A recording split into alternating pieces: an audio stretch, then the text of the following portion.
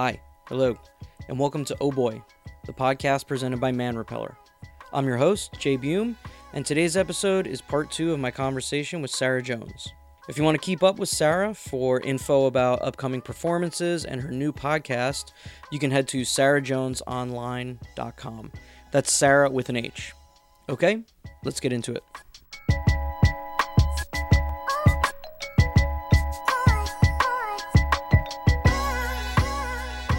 I interviewed this girl yesterday for the podcast. Her name's Ruby Karp. She's 16 years old. Great She's name. writing a book. Awesome. Go Ruby, and, go.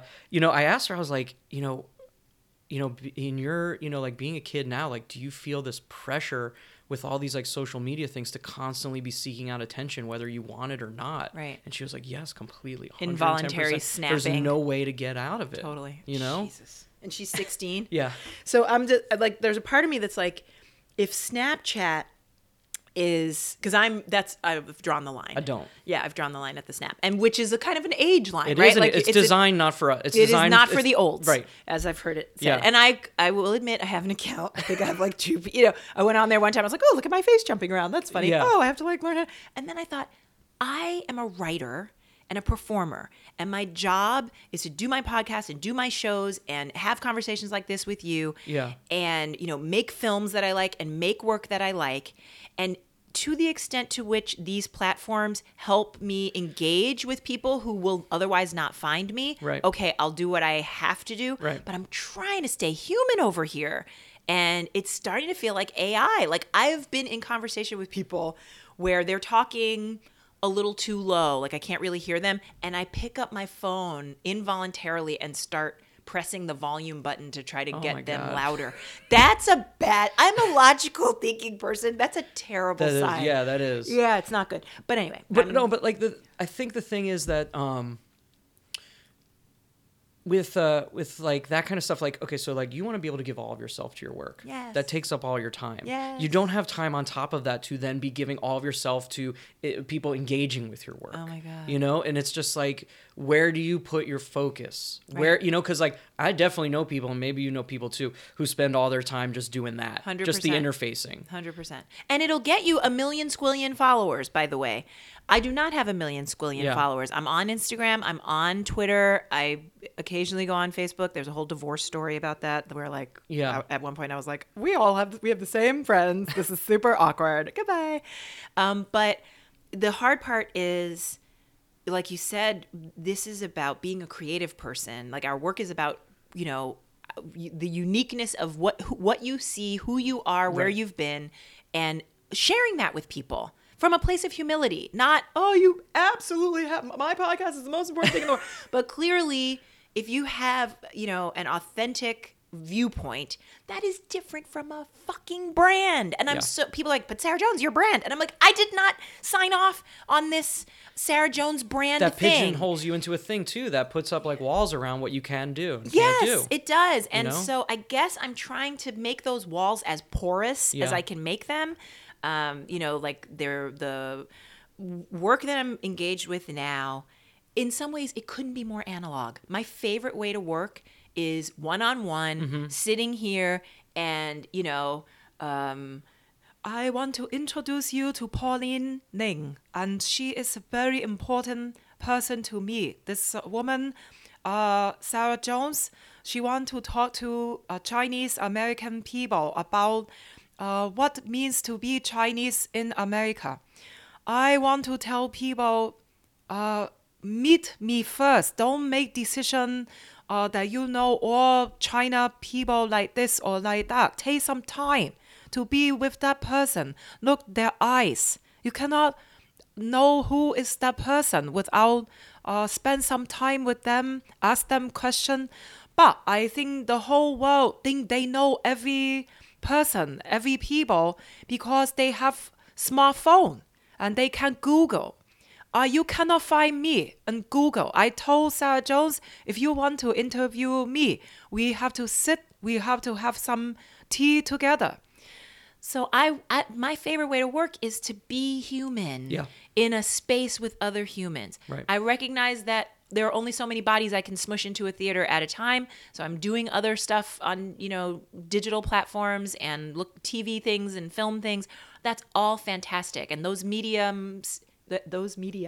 do have benefits that other forms don't have. I did a TED Talk, and the next thing I know, 1 million people were like, "I love your characters!" Like overnight. That's 1 million people that have seen your work now, which is fantastic. Yes. And I've done a few now, and I love TED Talks, and they do engage. I have people from Singapore who are like, "I loved the one that you did about blah," and that's awesome. Yes, and without the first part of my work being stoked and nurtured and prioritized, I'm screwed. So it's an awkward balancing act. And right now, like, I probably haven't posted anything on Instagram in a couple of days. Yeah.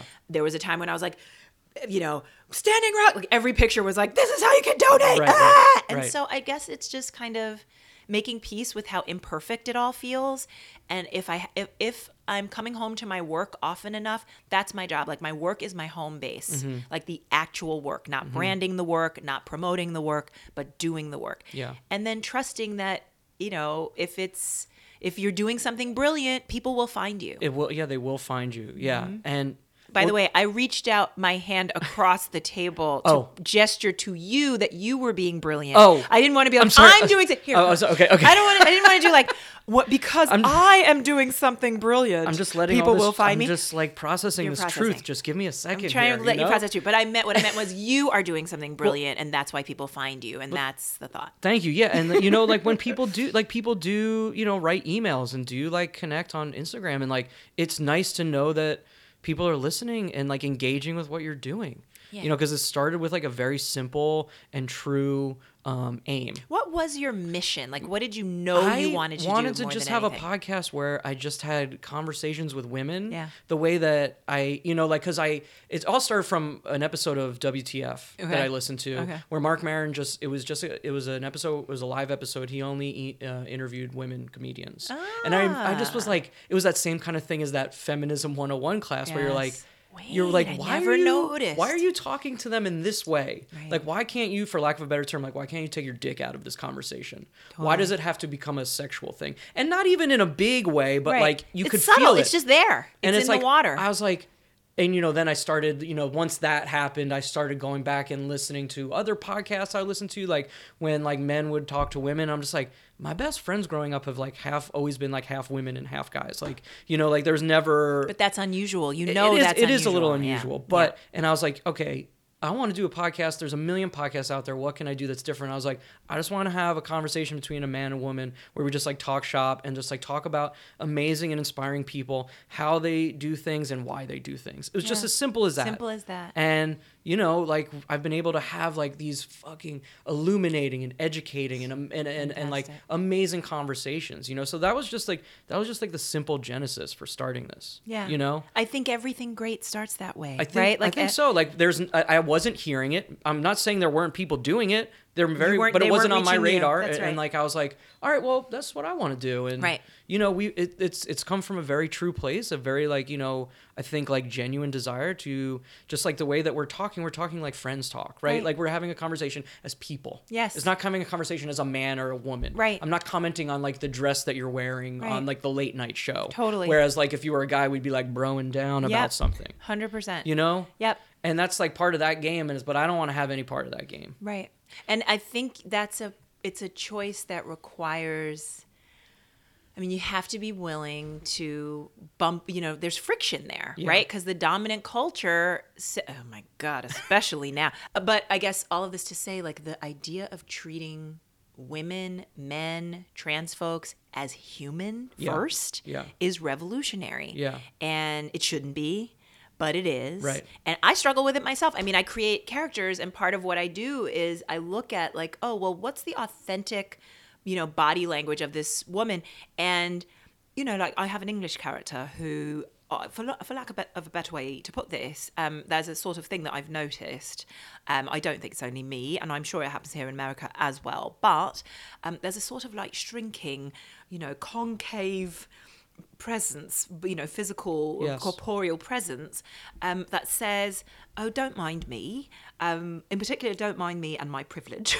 But especially, I'm a woman, and there's this sort of forgive me for taking up space type of thing. And I really like to study all of that, like how our identities actually, you know, are politicized from the time we're tiny. As you were saying, you know, the pink kind of girls play with dolls and boys, you know, will do this with cars or that sort of thing. Right. It really does sort of, you know, hem you in from the earliest, from your own self-concept as a child till the time you're, you know, a fully formed adult and don't even realize that these things have been superimposed on you for so long. So I think you're quite brave, actually, Oh, is what thank I you. would say. Thank yeah, you. I think it's wonderful. Yeah. I just, you know, it was just something simple that I just wanted to do. And I do this because like I thoroughly enjoy it. I brilliant. thoroughly enjoy like people sharing their stories with me, you know, because again, like that's kind of like the reason I love filmmaking. It's just like you're sharing people's stories and like you're just getting exposed to all these different ideas, and like we all have so much to connect with. And to me, that's the way I've chosen to connect with people. See, that's a profound statement too, because I've heard it said that, you know, and this is really fresh on my mind. I'm doing a lot of, I'm spending my holidays like staycationing and doing a lot of volunteer work service that actually feeds me too. Yes. Of course, probably more than it helps the other people, but addiction is a big topic for me. And I've heard it said that the opposite of addiction is connection. That when people are seeking, you know, to kind of, that when there's that endless need for something and you can't stop doing it even if it's not good for you, what you're really seeking is authentic connection with other human beings, or, you know, first and foremost probably with yourself. Yeah. And I mentioned self-alienation earlier because I really see it in all my character portrayals, in all of my research, in my own life. That sense of I'm not okay is at the root of so much, whether it's toxic masculinity or, you know, internalized racism or, you know, racism projected out onto others, you know, otherizing and fear mongering and everything that drives Fox News, you know, like everything that helps foment the kind of mess that we're in now politically starts with I'm not okay. There's something wrong with you. And I was married to a white guy who's still, you know, white, straight, Christian male, like good looking, tall, everything should have been fine. Right. And I think I think I can speak knowing him that he also still felt this sense of like something about him was still not okay. And I would imagine that if I got enough time to sit down and interview every human being on earth, there would be precious few who were given the message from the time they were little, everything about you is all right. Right. Exactly as you are. Right. Your feelings are normal. You know, you're safe, you're loved, you're cared for, and we see you. Yeah. Now what? This is helpful because like I also do struggle with addiction issues too, so it's a constant battle back and forth, you know. I mean, I think it might be America. Yeah. Like I kind of don't know anybody who doesn't have an incessant craving to do something. We can call it. I mean, one of my addictions is workaholism, Yep. and it looks virtuous, and everybody's like, "Look at her go! Look at all the stuff you're doing. Look at all that stuff you're doing." I'm like, I'm I'm so jealous hiding of from you. my feelings. Yeah. Well, I want to talk about Sell by Date. I'm so glad I got to see it. Yay! Me too. Because this is the funny thing too. A lot of first off, it was so beautiful because not only was like the performance amazing, but the sound design and the stage design, like it all just like came together to just like it was like a beautiful just like whole piece. Do you know what I mean? Yeah, like, pretty cool, it right? was My director's amazing, Carolyn she Cantor, sat in another front of badass us woman. at the one we were at, and I was like, Susan and I were like, oh, like this woman's in front of us with her like little daughter. This is so cool. Like, I like, know. and then To find out and it's it's the director. I'm like, yeah. But it was so amazing because I feel like for people who don't go to like see performances or theater, like I feel like a lot of people think it's easy to write off a one person show. Mm-hmm. There's very like sort of cliche things that can go into it. You know, there's that Fred Armisen skit on Saturday Night Live. Did you ever see that? I think I consciously avoided it, but yes. But the thing was, like, it's just to see something that just like it's like the show itself is transformative, and to just like be transported like with just like the power, with just your power on the stage, you know. It was like I've never experienced anything like that. you. And one of my favorite things I loved about it was like not only were things perspectives from like different cultures, but also different ages. Yeah. And that's something that I've been really, really interested in lately, especially because I live in fucking Williamsburg, Right. and the majority of like the It's people in my Childrensburg. neighborhood, Yes. it's just like in a carnival for like grown children. Yes. You know, and like like we were just doing the shoot in like Northern California and Alaska, and like I'm like hanging out with all these different people of different ages, and that's like something I don't like. That's like one thing that really bums me out about being here where I am. Like I think that's so important. You know, Laurie Simmons has this movie that's coming out that I went to go for a screening of, and it's about an older artist just like navigating her life, and it's just like it's so. I feel so special to be, you know, around that kind of wisdom. You know what I mean? Yeah. And not to say that wisdom can't come at any age. Yeah. But like, I like the feeling of being around people of all different ages, and in addition to backgrounds. But that was something that I took away from it that I really loved a lot. So. I'm heaping all this praise on you. I'm sorry. I'm not letting you talk about the show. No, I appreciate it. So when you're doing a show like that, what is the research process? Like when you're standing at the bottom of that mountain Oh my God. and you like see the top and you're like, how the fuck am I going to get up there? Like what is going through your mind? Like Yeah. what's your approach? Well, first of all, I didn't realize I am my own Sherpa. So Yes. that was hard because I was like, I'm just going to find my way. It's like, no, you got to carry everything, dude. You Yeah. got to take all of you with you up the mountain. And I think where I began was fear. Who's going to want to see a play about this topic? What am I thinking? It's not commercial. Well, what made you go down that road in the first place? Where were you like, Well, I have to tell this story? So this is the interesting thing. My agent was saying, you know, I was really fortunate. I had a one-woman show on Broadway that like never happens. You know, it just felt so fluky and strange the whole way. I'm not a trained actor. I didn't know I wanted to do this. I started out doing the spoken word thing, and my characters sort of emerged out of this spoken word poetry hip hop moment that I was in that I loved in the 90s. And then, you know, like I said, really, I guess it was 1999. I did a one-woman show that had like characters in it and was tackling themes that for me were relevant and necessary and urgent. And they weren't, you know, like when I saw people of color on television or even on SNL, it was always this kind of, you know, reductive, two-dimensional representation that was meant to spice up the real central figure Right. of the white people, usually the white guy. Yeah, like when Chris Rock had that, like it would be like Nat X. Exactly. Would be like his recurring He'd sketch. just pop in and or do the Tim Nat Meadows X. as like the ladies' man. Totally. Yeah. Whereas, you know, there was this, even when the skits were, you know, even when it was some kind of silly thing, or whoever, I don't know, Dana Carvey or somebody, there was just this sense of like, the white guy's perspective was home base, Right. and then everything else was kind of marginal or hyphenated from there. The women, you know, definitely the people of color, and so I mean, SNL of today is almost unrecognizable compared to back then. I know, completely. It's amazing I know. to me. But all of this to say, by the time I wrote and performed my first one-woman show that was commercial, I had all this crazy stuff happen. Meryl Streep came into my life through like my human rights work with this wonderful organization called Equality Now. Well, what's that like when a heavyweight like that comes in? It's like, hey, I like what you're Crazy. doing. I didn't know what I the wanna hell. be. I want to thought be she on was, board. First, when we got a phone call, and I was like, oh, someone's pranking me. Yeah. They were like, oh, Meryl Streep's on the phone. I was like, oh, who's that? Oh my God, that's hilarious. Yeah. And then I realized that, you know, she is also interested in what's happening with, you know, people who are interested in character. Like that's what she does. She's a brilliant artist. Right. She's also an activist at heart, and she's incredibly smart. She writes, she's a visual artist. She can sing. She's amazing. Right.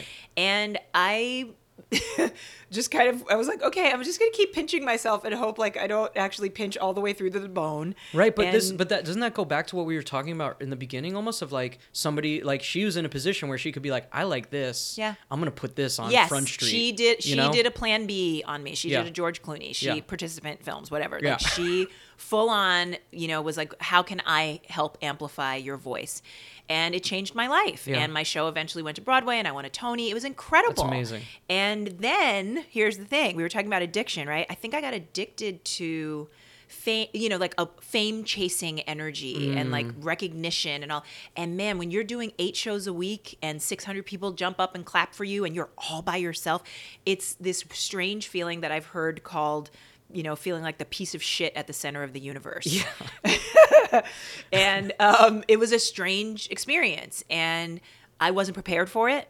And I promptly, I think that I could have been easier to deal with for my producers. Like, it was a rough, bumpy ride. I did the best I could, but 8 shows a week for 8 months nonstop, no vacations. That's a lot. And I just think the pressure was too much. Anyway, all of this to say, I needed a break. Yeah. And I didn't know that. Like, my soul was like, help me. And I was like, what's that? Let's go to the Chateau Marmont and hang out with lots of famous people and like try to get rich and like, fly around on people's private planes. Great. Let's do that. So then my soul was like, that's not what I said. Yeah, and yeah. I was like, okay, bye. And, Yeah. So it took me some time to figure out that my work has to come before any kind of external validation. Like, the work itself is the most important thing. And so when my agent was saying, write a musical, you've got one in you, it's going to be awesome, we're going to make a ton of money, my soul was like, remember when we met those girls in prison because you were teaching poetry workshops and you remembered thinking,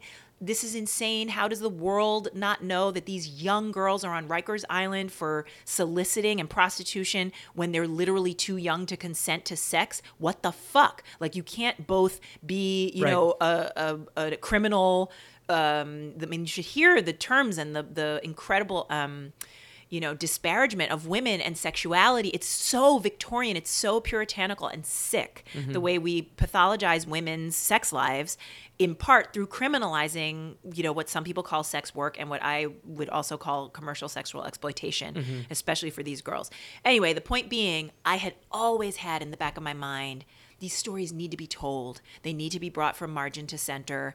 And these quote unquote characters need to be rendered in a way so that white guys who come into the theater and feel no connection to that identity as such, they need to still feel their core humanity connected with this young girl's core humanity somehow. So in being in that target, Yeah. I do have to say, there were certain characters in the show that, and I'd like to think that I'm an open person and that trying to be the best I can be. But there were definitely certain characters where I was like, oh, wow, I see how my behavior could be problematic to this, That's painful. I'm sorry. No, I'm sorry. I want to give you your money back no, for your no, ticket. No, but it's probably a good thing, right? I want to hear that. Yeah. I want to hear that. And that's Right. the best. That's the best thing that art can do for you, right? Right. It's not, you don't want to be nagged at. Right. You have to be like brought to the pond to have a drink. You don't want the water splashed in your face. No, right. This is not a projectile. Yeah. You're not at, what was that? I remember going on spring break in Mexico. It was like Senor Frogs Oh, or something yeah, where like- they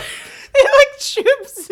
Yes, we're not trying to force feed you anything. No, but I mean, just like thinking about like the pornography industry as a whole Oh, and like yeah. what the effect of that is. Right. You That's know? real. That's Because real. there is like on one side, there's this push for people to be like, well, like they're taking agency over their bodies Right. and they can do what they want. Right. But there is like the other side of like, much to what we're talking about, like with the Native American character where that energy is still under there, Totally. And that was something that I hadn't thought about, 100%. And, so if what I'm saying is like, yeah, you're it's working. Thank you. Thank you. I'm Message- glad it's working. Message sent. Message received. Message received. Message received. And that's the, man, when theater is on, there's Yeah. nothing better.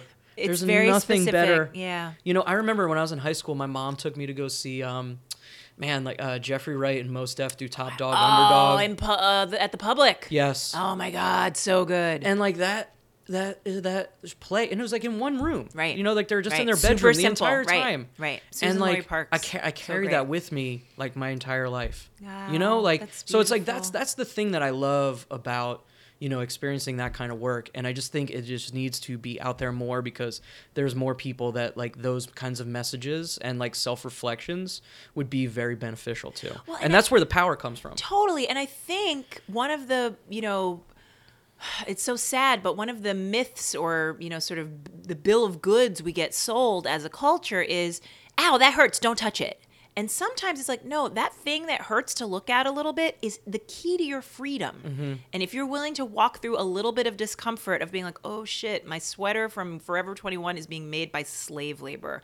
That's not cool. Am I willing to not look hot tonight at this party? Right. And, go buy something someplace else that I know is sustainable. Mm-hmm. Like having that moment of discomfort and having to grow into some character, that's it's what you need for it's almost an act of self-preservation to learn how to withstand a little bit of discomfort so that you can expand into who you really are. Right. And it's like, but I think people pat themselves on the back too often, especially with social media, right? Like say like, support those at Standing Rock. Clicktivist. I did my thing. I'm a clicktivist. I did my clicktivism wow, for today. I really am caring, you guys. I know. And at the same time, I don't want to discourage people from giving their money. I don't, if people are doing their thing and really donating and yeah. But yes, I'm I hear you about likes. I hear about the like syndrome where you're like, oh my god, like I totally supported so many great organizations today. But to talk a little bit about that feeling you had after your first show, what is the emotional toll that performing like that does to you over time? Yeah, what is that? So this is interesting because you were talking about seeing Mos Def and Jeffrey Wright, and I remember seeing Lily Tomlin. And I think she was on TV, she's old, more of a generation where my mom would have watched her and everything, but I got to talk to her. She's on my podcast. I'm super amazing. stoked. My characters got to talk to her characters. It was my brain exploded. I had to pick it up off the floor and put it back in. But I mention this because she had this ability to inhabit the characters and the people from her real life, and it was cathartic for her. And I've talked about that a little bit with Tracy Ullman as well. Yes. And I think Meryl will probably say something similar, and probably John Leguizamo. We get to become more fully human because these people lend us their lives. And that's a gift. Yeah. Like every time I learn who someone is to the point where I feel... I remember trying to learn how to... I was not in the sell-by date. My name is Habiba. But I hope that I will be in another future version because the religion issues and the political issues and the women empowerment and freedom in the Middle East, of course, it's a very important issues, and people don't realize that we are feminist women there as well. Just because I am covered, I wear the hijab, does not mean that I am not empowered women. But I tell Sarah Jones that she have to take my story that I share, treat it with the respect that she will want for her own story. Simple, very simple. Doesn't have to be perfect, but it must be that you can close your eyes and feel that heartbeat, my heartbeat. And she promised me that she will try to do that. She will get upset now. I started to get a little teary with Habiba. So to me, that's the difference when Ashton Kutcher plays a character named Raj. Yeah. And what you're doing. That's the difference. I hope so. I mean, I would like to believe basically all. Do you remember that? Yeah, I do. Oh yeah, I remember that. You know how many people how many cooks there are in the kitchen? I don't know how is there nobody along the way that was some gatekeeper didn't say nobody was whoa. I don't know. I think about that shit all the time. I worry about it because depending on where I go with my career, I just hope I just don't ever want anyone to yes me. I mean, I trust that. I mean, I'm so interested in finding out what's going on along the way that I doubt I'll end up in that position. But wow, to be that, I just think there's a certain remove, and it's like a willful ignorance. I don't know that it was willful ignorance, but I would say I've seen people who truly don't understand that what they're doing is offensive. They truly don't get it. So what I would call it is a kind of pre-literacy. Like they're sort of pre-literate in a certain spiritual, energetic kind of way. Mm-hmm. They don't yet know how to read, human interaction and understanding in enough of a way to be respectful of another person the way they would want it themselves. Right. Also, they may not even know they want it themselves or need it themselves. I've had white guys tell me on many different occasions, "Oh, but I'm nothing." And I'm like, dude, did you just hear what you called yourself? Like, I'll be like, oh, well, I'm black. I'm Irish, German, blah, blah, blah. There's, Christians in my family and Jews and blah, blah, blah. And they'll be like, oh, wow, that's crazy. That's an amazing mix. You're so exotic. I'm nothing. And I'm just like, first of all, this date is not going well. Yeah. But secondly, what do you mean you're nothing? Like, how could you get, and to think that nothing is a kind of safe baseline or is a kind of, again, I'm clear. It's clear. Yeah. I'm See-through. just me. I'm Yeah. transparent. And what that suggests, it's this really twisted thing because it says I'm normal. I've also heard I'm normal. But what it really means is I haven't done any investigation. I haven't done the Tim Wise homework. I don't know if you know about him, but he's this really interesting guy who talks about white privilege. He's been talking about it for ages. I remember his books in the 90s. Write this down. Tim Wise, and he talks about whiteness as a political category, as a something that you can track, just like I can track why African American exists as a concept. You can track, what does whiteness mean? Lorraine will be the first one to tell you she was marked Jewish and Slavic when she got here. She was not white, and she did not enjoy white privilege until, certain rules and things changed, and then suddenly the dirty Irish became white. It's like it was like an economic thing, to a certain degree. I think there were economics in there. I think lots of politics in there, but it's a very interesting thing to watch how these categories, that supposedly define us, they're all constructs anyway. Yeah. Well, it's because I'm adopted, so I didn't really know my background. I mean, I was raised by 2 Jews, and I definitely remember being like at Thanksgiving dinners and just like stepping back and being like, these Jews are hilarious.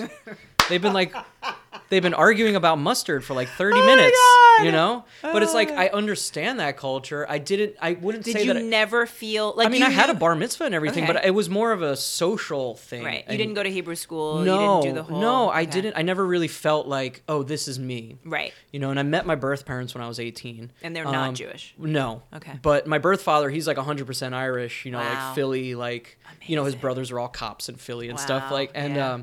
My birth mom, she's also adopted.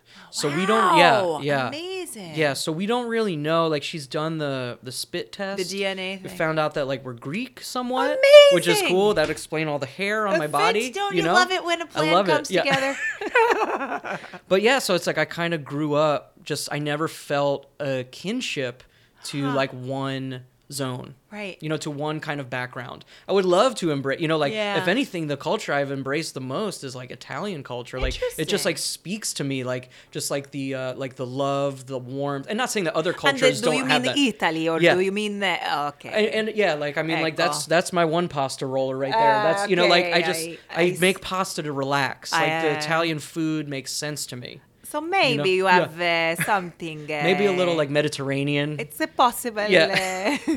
Well, it's funny that you say that because in Italy, I always feel, and I'm not, trying to paint the entire country with a broad brush, but there's something about a core, like there's this sense of welcome. And Yes. I was actually just talking with another amazing artist who you'd probably love, and she's a powerful woman who would be awesome on this show, Helga Davis. Okay. She was in Einstein on the Beach, the Philip Glass, yeah, and she's also a noted, brilliant singer and musician in her own right. Anyway, she has a podcast on NYC, which I just The best. heard. So good. Oh, it's on all the time. My radio station dial never changes. So good. So she's amazing, Helga. But we were talking about Italy, and she Yeah. was saying she was trying to process Trump, and they were saying, but Helga, how is it possible that you have Trump? It's America. It cannot be to have him there. And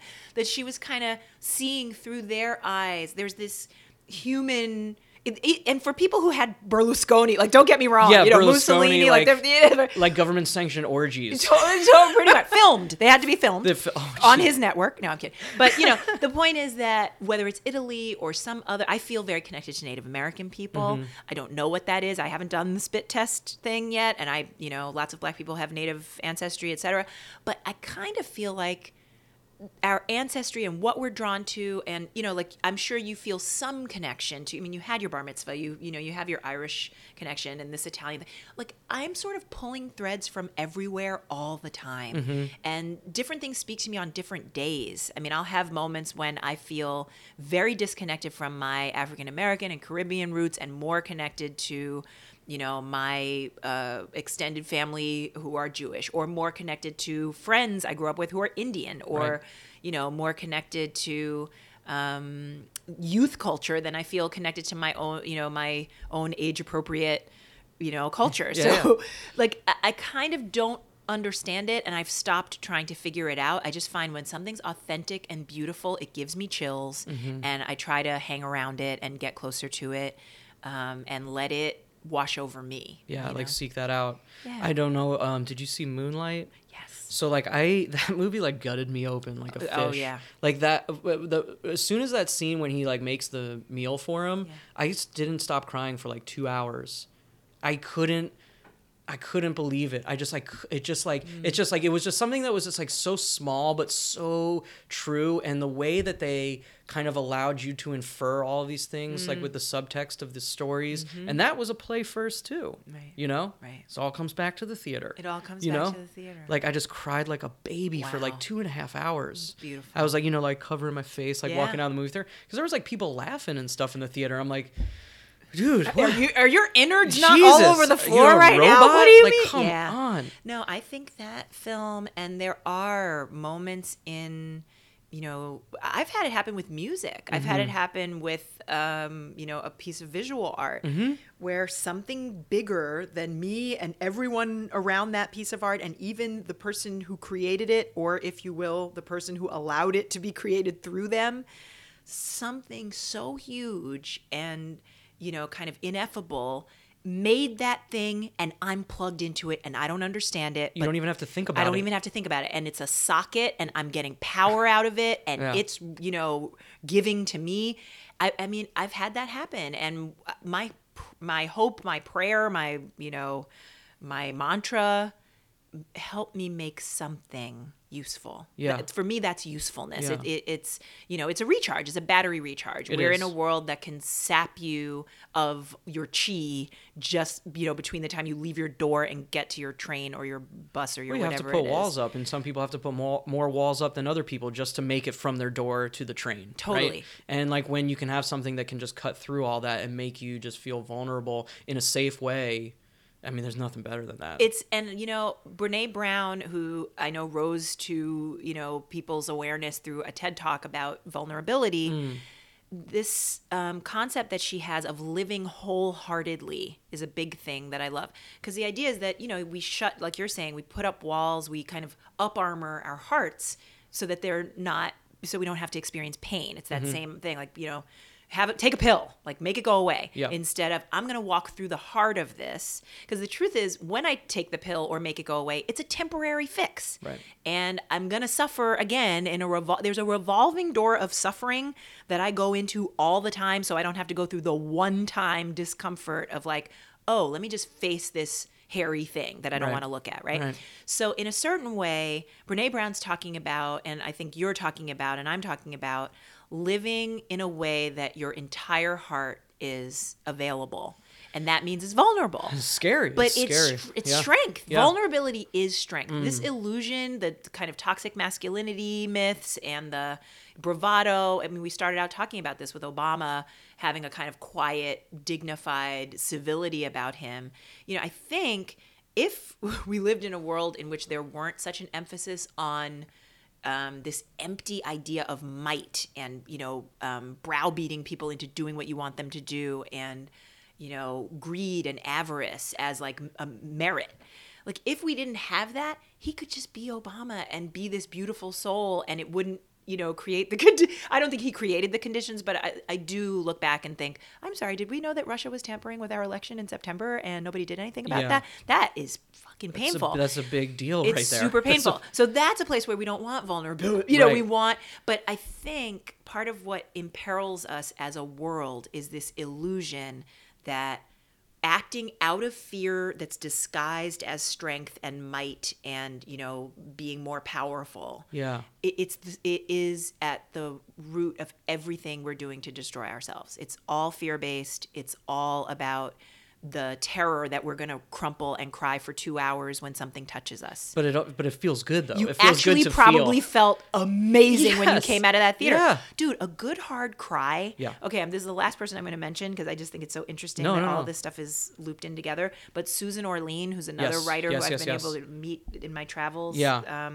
She has, I think, is it called Cry Babies? She's got I think it's a podcast. Yes, I saw her do it live. Yes. She does it live with Yes. She's like Andy Richter's wife. Yes. I saw them do it live at the Bell House. Totally. Yeah. So this idea that crying, I grew up with like, oh my God, don't cry. What's wrong? Go in there, fix it. Give her some ice cream. Throw Sack something it up. out. That's what they would say to guys. Sack it up. Wow, Sack dude, it up. They like rope your nuts into it and everything. It's horrible. Sack it up. You can't be masculine and cry. So what that does is it guarantees that you're like, shunting off, like in the show Sell by Date, everybody's on a shunt. Yes. But you're basically saying, I'm not willing to have this human experience. I am unwilling to do this thing that my body and soul naturally want to do so that I can keep being human in the world.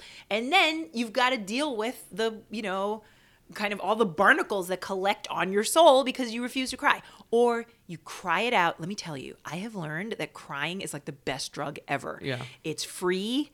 Like it takes you someplace where you're like, what the fuck is this? And then when you're done, you feel lighter. It's sort of like everybody's got some kind of frozen grief, I think, inside from whatever it is, you're bullying I or love that. Frozen grief. Frozen grief. That's incredible. And like tears are just that thawing and setting you a little bit freer every time you cry. Yeah. So do it up. Get Yeah. yourself some good sunglasses. I walk around New York with sunglasses on all days, especially cloudy days. Yeah. And when I need it, I just have a good hard cry. That's beautiful. Are there any topics and areas that would be off limits to you?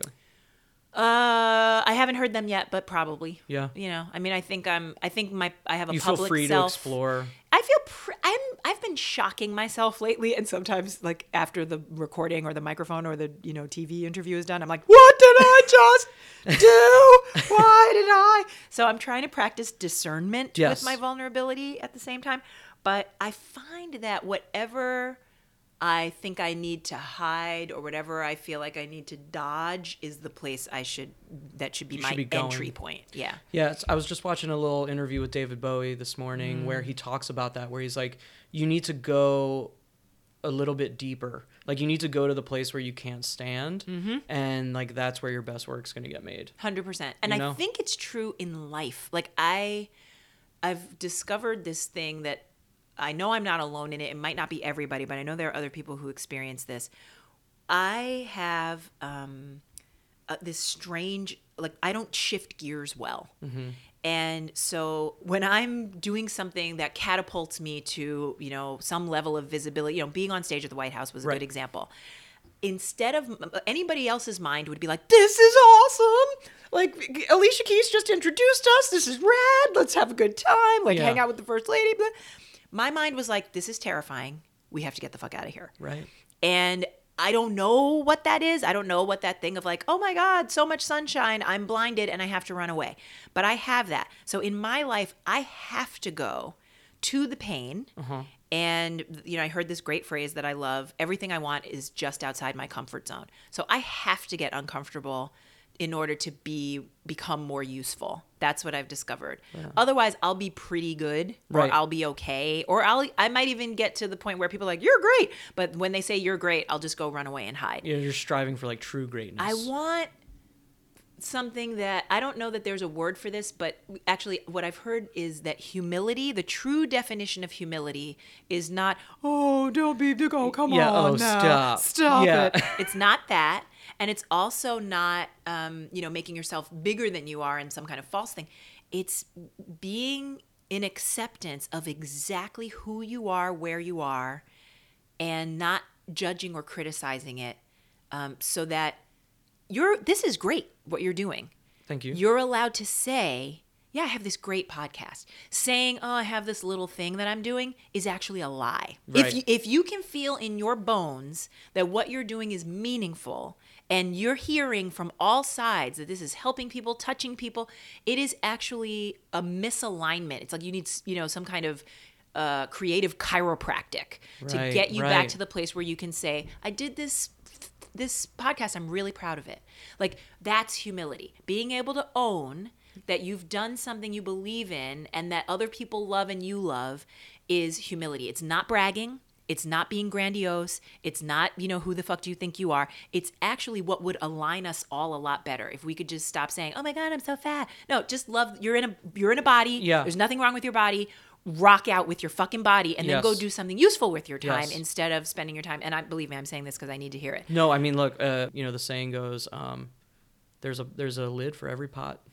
Love it. Love that. Need that reminder. There's a right lid now. for every pot. Recent breakup. I was like, my lid. Where did my lid go? It's like, he's not the lid. He's not your lid, Jones. There's another lid. Is out there. And he's out there. And that, like, I don't have to diminish the lid, the pot that I am. I don't have to make it something that it's not, but I don't have to diminish it. And I think that's the place. So when we're talking about greatness, I think greatness is acknowledging that every one of us has talents and gifts that we've been given. I think for circumstantial reasons, many people don't ever get to. The word exploit almost came out of my mouth because I've been going to a lot of TV meetings. But explore. We don't get to explore. Thank you. Because people see it as a luxury. Not only do they see it as a luxury, that's a huge point. Yeah. But not only do they see it as a luxury, many people are taught they don't have it. Right. Like, you go to, if you're singing in your kindergarten class and your teacher goes, "Ooh, keep that down," you'll never sing again. You'll be 50 years old with this trapped voice inside you, and maybe you're awesome. Maybe you sound like Bob Dylan, and you not Pavarotti, but you could have been Bob Dylan, and you'll never know. Right. So I think what's really interesting is we're all given these gifts. And, like I love, since I was a little girl, I would automatically just walk up to a person and start talking. Like, I have no problem whatsoever with just changing to become somebody different. And somebody tried to tell me, what's wrong with you, child? You're fake. You talk to this one like this and you talk to this one like that. And what is wrong with you? And thanks God that I realize all of these people are living inside me. And I would be fake if I don't let them all have their turn. And if I don't explore, not exploit, but explore all of what that means for me. So I really think like the goal for me is allowing space for all of the things that move me and speak to me and sing to me. What we were just talking about, moonlight, if it cracks you open, follow it. Yeah. Follow your bliss, like I guess Joseph Campbell or somebody said. Yeah. Right? Like, and we live in a culture that says follow the check. We live in a culture that says follow the skinny, follow the, the perfect marriage to the perfect person. No, just keep listening for the still small voice that tells you what you love. That's how you know who you are. And I once heard somebody say this great thing. It sounds so, it sounds too simple to be worthwhile, but the idea is that we only need to ask 3 questions in life ever. Who am I? So that's a deep question. That's a big right? one. Who That's am I? Because it's not who did my dad tell me I am? Who does the world tell me I am? Who am I? Who do I know myself to be? So who am I? How do I feel? Not, dude, I'm fine, or I feel fat. No, the fat's not a feeling.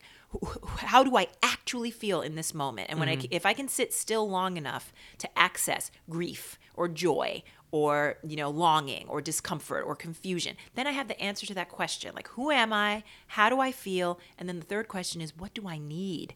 So once I've done that first diagnostic test of like, oh, I feel lonely, call somebody. Yeah. Or like go outside and like, chat to someone, tell the barista you appreciate them. Like just connect. Yeah. And that, I really think it is the opposite of our addiction as a country to, all of the these crazy back alleys of, disconnection and self-alienation and burying our heads in the sand and pretending everything's fine that have led us to a Trump apocalypse. Yeah. Yeah. No, it's true. Yeah. Before we finish it, I have to remind you to plug your stuff. Oh my God. All right. So I'm supposed to plug Because this is the thing. So like, your show's going to be opening in LA? So my plan is to move the show. We don't know where we're going yet. So more people will be able to have the experience. It lives on. And if they go to sarahjonesonline.com or my social channels, so they can find me on Twitter at JonesSarah, JonesSarah, just one S in the middle, nice and complicated, or XO Sarah Jones, SARAH. So XO Sarah Jones. That's for Instagram? That's for Instagram and Facebook. Great. But find me there because we'll be announcing what we're doing and the podcast launching and all this cool stuff. I'm so excited. I couldn't think of a better guest for our 50th episode. Woohoo! Sarah Jones, this has been such a treat and a privilege. Thank you so much. Thank you. We're 50. Woohoo! Awesome.